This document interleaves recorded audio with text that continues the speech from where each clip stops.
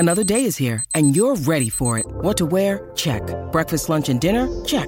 Planning for what's next and how to save for it? That's where Bank of America can help. For your financial to-dos, Bank of America has experts ready to help get you closer to your goals. Get started at one of our local financial centers or 24/7 in our mobile banking app. Find a location near you at bankofamerica.com/talktous. What would you like the power to do? Mobile banking requires downloading the app and is only available for select devices. Message and data rates may apply. Bank of America N.A., member FDIC. Yeah, good morning, everyone. Final edition of Summer Breakfast on SEN. Vossi and Brandy back on deck on Monday. You heard the promo there. So Brandy has finished gurning the house. He said he's done watching the cricket. He just flicked me a text, say, Jules, no, I lied. I'm still watching the cricket because Australia are taking on India. Great to have your company wherever you're tuned in. 11:70am in Sydney, 8:01am on the Central Coast, 15:75am Illawarra, 90.3 FM in Griffith, 13:23 in Canberra and via the SEN app. And a good morning as well to our Queensland listeners tuning in via SEN Q693, 1620 on the Gold Coast and through the SEN Track Network. With us for the first hour before we hand over the reins to Pat and Heels. I'm Julian King. Chloe Amanda Bailey from the TET Network is flying with me today. And the open line number 1300 01 1170 and the text line 0457 736 736. Have your say on the show today. It is a Healy Fest. It is a Healy Fest. So Heels will join us in the final hour of the program to have a look at day one in Nagpur, give his reviews, a reality check for the Australians. And then Joe Healy, Joe and Grace, live from Arizona as we look ahead to Super Bowl 57. Shawnee Ormerod from Sportsbet will be here with the latest markets too. Chloe, a very good morning to you. Good morning. Where are we flying? Straight into the weekend. Ooh, yeah. I've already spilled coffee on myself. It's a great start to the morning. Well, you've got this sort of tie-dye Calvin Klein number, so it already looks like someone's vomited on it. So if you're going to spill coffee on any shirt, it's probably good to spill it on something with that kind of pattern. I nearly wore a white singlet. Lucky I didn't. Well, I got the white shirt. So that's enough. So make sure, can you not spill coffee on me? I was just checking. I thought it looked like you had a spillage already. I was like, this is a great start for the morning team. Well, thanks for bringing that to my attention. You know, it's funny because we had Jaleesa Rapp's first 3 days of the week. She came in all dressed in the nines, ready to go. She's dressed up. You dressed down. And I mean this as a compliment. You do look like an unmade bed this morning. I woke up. Yes. I would only get out of bed at this time for you, mate, for the record. I appreciate that. I looked in the mirror. I'd slept with my hair like this, and I was like, yeah, we good. Slept with your it's shoes radio. On too. Bing, Let's go. Straight up, out to bed. That's the way to do it. Well, like this time of the morning, any spare minutes you can salvage are worth absolute gold. Australians with a mountain to climb. First test to Nagpur. I know you were glued to the screen. Yesterday. 177 all out. India in reply. 1-4-77. This test match is as good as gone, barring a miracle. Barring a miracle, but you never know what can happen. Well, I mean, look, we might India find have to something bat today. last. They do have to bat last. Yeah. But they are flying at the moment. Rohit Sharma is a Nagpur boy, loves playing on this pitch. I mean, he was untroubled. He's flown 1 for 77, the night watchman in. But Australia, it's funny, look at that innings. The two openers went early in Khawaja and Warner. Funny, the Khawaja one. To the naked eye, it looked like that ball was sliding down leg. And Siraj and Sharma did get the ball to hoop around a bit early. And we thought, bang, bang. You know, Mark Taylor, the great Australian captain, always said 2 wickets can change a game. And so you had the two openers gone. Next thing you know, Smith and Labuschagne become basically the surrogate openers and got through to lunch and batted really well. We thought, okay, these two are going to be the saviours of the series. Then Marnus goes to a ripping delivery by Jadeja. Just dragged him out of the crease nicely. Some very handy work by KS Bharat behind the stumps. He's a genuine gloveman. Genuine. Because Rishabh Pant is the batter-keeper. He's more of a keeper-batter. Well, he's a better batter than Saha. And then Smith goes. And then Renshaw goes. Yeah. So there you go, bang, bang, another double barrel. And further down, when you had Carey looking pretty good before that audacious reverse, and then Cummins fell, I think, about 10 runs later. And then next thing you know, they couldn't even get through a day's worth of cricket. So 177, I was thinking, if you get to 250 there and knock off a couple of early wickets, you're in this game. But as it stands, 177, if you're batting first in these conditions, you've got to go big, and they didn't do that. No. I was also thinking when Hanscom and Carey was out there, lucky that they were building a little partnership, because imagine if we didn't have those runs after how many wickets we lost there. Also, one thought I had, what about all the kind of chat about the pitch and how they were preparing the pitch, and they were so worried about the spinners to the lefty openers, but it was the quicks that took both our openers out. It's funny, isn't it? Everyone's talking about spin in India. And Australia, last time they had success, they relied on their pace barrage. You still got to keep them out. Yeah. Yeah, and Warner got done again by that right arm round the wicket. Did they find his off stump yet? Oh, my goodness, that cartwheel. Ended up about 30 metres behind the It pounder. went so far. Yeah, so he's got an issue, doesn't he, with the right-hander around the wicket. Stuart Broad, of course, owned him in England. But I didn't think people were really talking about necessarily that spot outside the off stump for the left-handers. You still got to bowl well, you still got to bat well, still got to put the ball in the right spots. In fact, if anything, the spinners in that first session were probably guilty of thinking it was a 5-day pitch, not flighting it enough. I think they just darted in there and wait for the natural variation before the pitch had broken up. And then Jadeja just reeled it back a bit. They changed his flight path. Likewise, Ashwin, who sort of cleaned up the tail, and he does that for fun, the second fastest to 450 Test wickets to Ravichandra Ashwin after Murali. But yeah, this was everything that they feared, and it's come back to haunt them. And what about Smudge's wicket? I asked you earlier, what's more dangerous, the turning ball or the one that stays straight? One. Straight one. That's the third time Steve Smith's been bowled, by the way, by Ravi Jadeja. Ravi Been is bowled by Ravi more than any other Test bowler. They will be very happy to have Ravi back because, of course, he had a knee injury some months ago and he's been playing brilliantly in the domestic competitions over there, but he hasn't played international cricket for some time. To come back and take a fifer. Yeah. He can bat. And that was the 11th 5-wicket haul for Ravi Jadeja. And I wonder, having looked at his fifer, whether the selectors thinking, should we have gone with Ashton Agar, left-arm finger spinner? They didn't. They opted to pick the debutant Todd Murphy, got his first Test wicket. Congratulations to him. But the big talking point with regards to selections was this omission of Travis Head. Yeah. Huge. And it doesn't look great because Maddie Renshaw obviously went out and went for a duck. So it's even, it gives people more fuel to be like, should have picked Travis Head. But I like to kind of play devil's advocate and be like, well, Travis Head could have also gone for a duck. Yeah, I get that. But for a person who's in the form of his life, and they keep citing his figures in Asia. Travis Head, 2022, 564 runs, average of 80.57, striking at 90.67. Same year in Asia, 91 runs, average of 15, strike rate of 48. I understand that. Hanscom, you get the selection due to him being a right-hander. So I understand that selection. I get it. But it's not as though Renshaw exactly, and I'm a big fan of Matt Renshaw, but it's not as though Renshaw has pedigree on Indian wickets. 4 tests back in 2017, sure, a couple of 50s, an average of 29. Surely Travis Head had the chance to make amends and prove his wares in these conditions, despite missing out or not cashing in Pakistan and Sri Lanka. I'm picking Travis Head, and I think it's going to look even more silly if next game they go, if Matty Renshaw runs really lean in this first game, in the next batting innings, we then pick Travis Head. Because chopping and changing a team all the time doesn't ever work for anybody. 0457 736 736. That is the text line number. Call us as well. The Motorola open line 1300 01 1170. Check out the latest smartphones from motorola.com.au. Did you sit down and watch the cricket last night? What did you make of it? Were you happy with the selections? Did they get it right, the selectors? Was it outrageous that Head was dropped? Would you have picked Murphy? Would you have picked Agar? Would you have picked Swepson? And what about Warner? Where does his future lie? Do you see him surviving all 4 tests if he misses out in the second innings and, say, for example, in the first innings or in the next test? 0457 736 736. And did you flick over to the rugby league last night? The first of the pre-season challenges got underway. The Warriors a big 48 points to 12 win over the West Tigers in the opening round. I want to hear from Tigers fans as well. We've been actually talking him up, if anything. You heard Vossi on the program yesterday saying going to be a big year for Tommy Talau. Charlie Staines, I didn't catch any of this, I must confess. I didn't. And listen, I don't take too much stock in trial form. Remember last year at the back of the Charity Shield, everybody had the Dragons in the 8. How quickly we forget. So how did Charlie Staines go? Can somebody fill me in? 48 points to 12.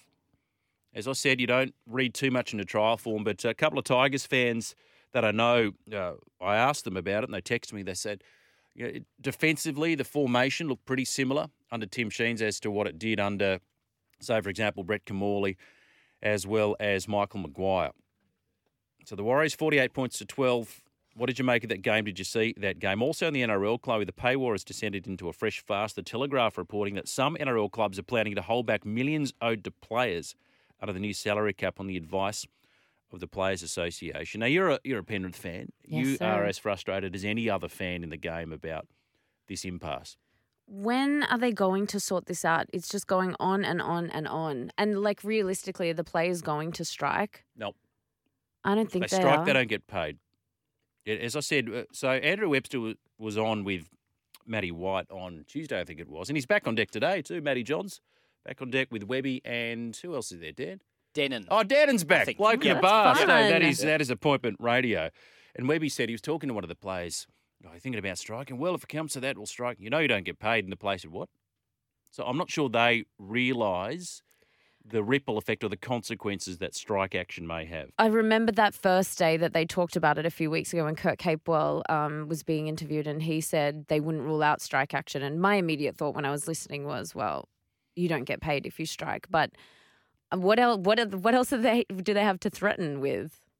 But this saga is just dragging on and on and on. And it's rugby league season already. Like, the first game's in a few weeks.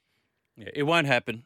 It won't happen. Hopefully they'll reach some kind of agreement. Look, they'll have an MOU that would see the season proceed, but it's ugly and it's messy, and there's talk about recording secretly under. So the trust between the two parties has never been more eroded than it is at the moment. The Herald's reporting too that NRL players will decide by lunchtime today whether to push ahead with plans to disrupt this pre-season tournament. So we had the game last night, and all the chatter was, well, they needed to come to a decision by close of business Thursday. We didn't see it last night, but according to the Herald, players will decide by lunchtime today whether to push ahead with plans to disrupt the pre-season. That means covering up the logo, delaying start times, and refusing media interviews. Look, that can throw things out for the broadcasters. It's particularly inconvenient.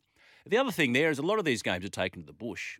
It's a bit of a slap into the face at those who rarely get to see top-flight rugby league. So, we're taking the kids out. Guess what? The play's not going to start on time.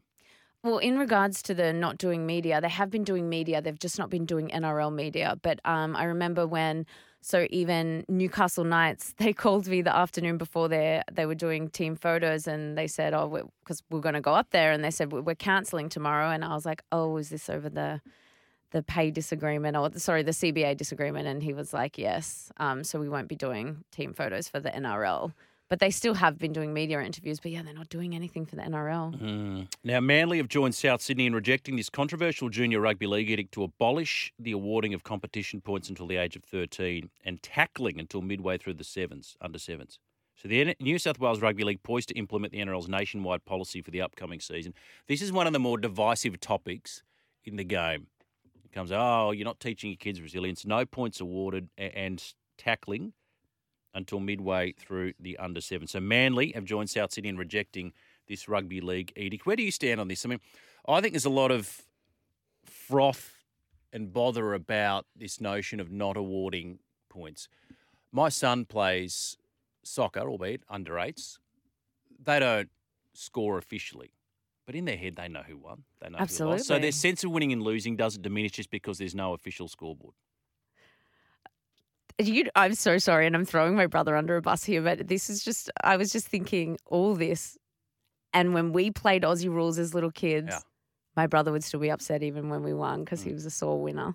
How could you be a sore winner?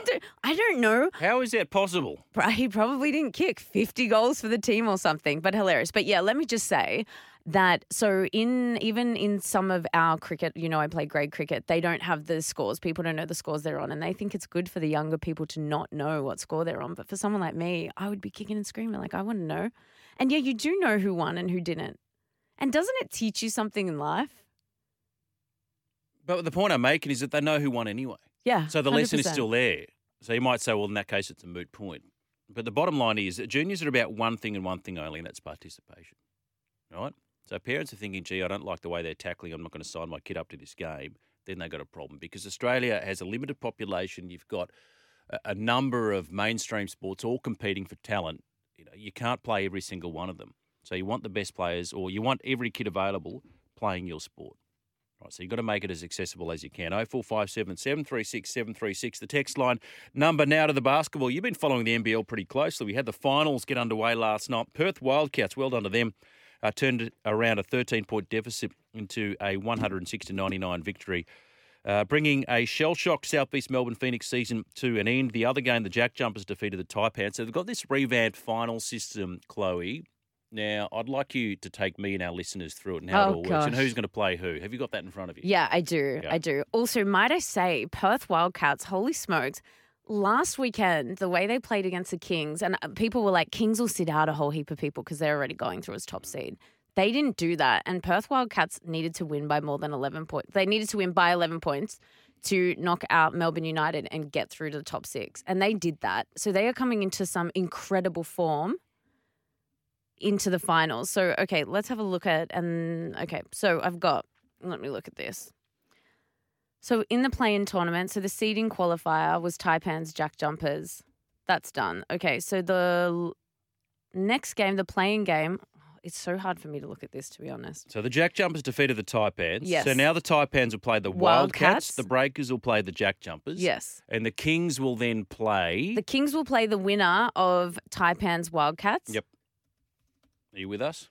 Yeah. Okay, so the Kings can sit back and watch them beat each other up. And Yes. We spoke to Paul Smith on the program earlier this week. So they will play the winner of the Taipans and the Wildcats. If they play, because they've had some pretty spicy rivalries of both of those teams. Of course, the Taipans coach Adam Ford been named the NBL Coach of the Year. And then the Wildcats, well, our illustrious leader, Hutchie, he's very invested in the Perth side, and there's a bit of a war of words between Hutchie and Paul Smith. So there's no love lost between the two teams. That'll get bums on seats without question. But Sydney Kings, you'd have to think, are the team to beat. And if you like your NBA, the Brooklyn Nets have been blown up at the moment. They've agreed to trade superstar Kevin Durant of the Phoenix Suns in a blockbuster move that will send Brooklyn back into a rebuild. So as it stands, Ben Simmons is still there. So people are now making the jokes that they got Ben Simmons and everyone else is leaving. I said Kyrie Irving, he's gone. James Harden, he left. Kevin Durant, gone. So what does that say about Ben Simmons? Apparently they want to trade Ben Simmons as well. So we'll watch that space very, very closely. As mentioned, a Signaboost power bank valued at, let's round it up to $60, shall we? Signaboost power bank will keep your phone, tablet, and earbuds powered 24/7. So I want to get your thoughts today on the selection of the Australian team for the first test in Nagpur. Did you watch it? What did you make of day one? Where did they get it wrong? Was Travis Head, was it a travesty that Travis wasn't chosen? And as I said, the numbers in Asia 2022, average is only 15. This is across the Sri Lanka and Pakistan series. I get that. And logically speaking, you're worried about them bowling to left-handers and left-hander heavy side. You pick Hanscom, sure. Good player, a spin right-hander. I get that selection. But I'm not sure how you go Travis Head sitting behind Matt Renshaw in the pecking order. Given that Matt Renshaw, 4 tests in India back in 2017, not a lot to go on, a couple of half-centuries, average is 29. It's not as though he's demanding to get picked. So Renshaw was in that side in place of the injured Cameron Green. But so was Travis Head in that last test in Sydney. So if Cameron Green's out and you want to play the right-hander, well, then surely it'd be Green out, Hanscom in, rather than Head out, Hanscom in. Anyway, everyone's an armchair selector. It's a beautiful thing about sport in this country. We all think we know best. And this is your forum here on SEN Summer Breakfast this morning, 1300 01 1170. Give us a call now on the Motorola open line to have a crack at a prize. And the texts are starting to flow through, Chloe, 0457 736 736. I want to hear from Tigers fans. Do we have any Warriors fans out there? By all means, let us know. How did you boys play last night? How did the Warriors go? And Tigers, are you concerned or are you not concerned? A bit too early to tell. I know they ran a lot of the youngsters, as they tend to do in these fixtures. We are up and running the Friday, the final edition of SEN Summer Breakfast. Vossi and Brandy here. Hope you enjoyed this podcast. Don't forget, you can listen live to the show every weekday morning from 6 till 9. Tune in through 11:70 a.m. in Sydney or anywhere in the world through the SEN app.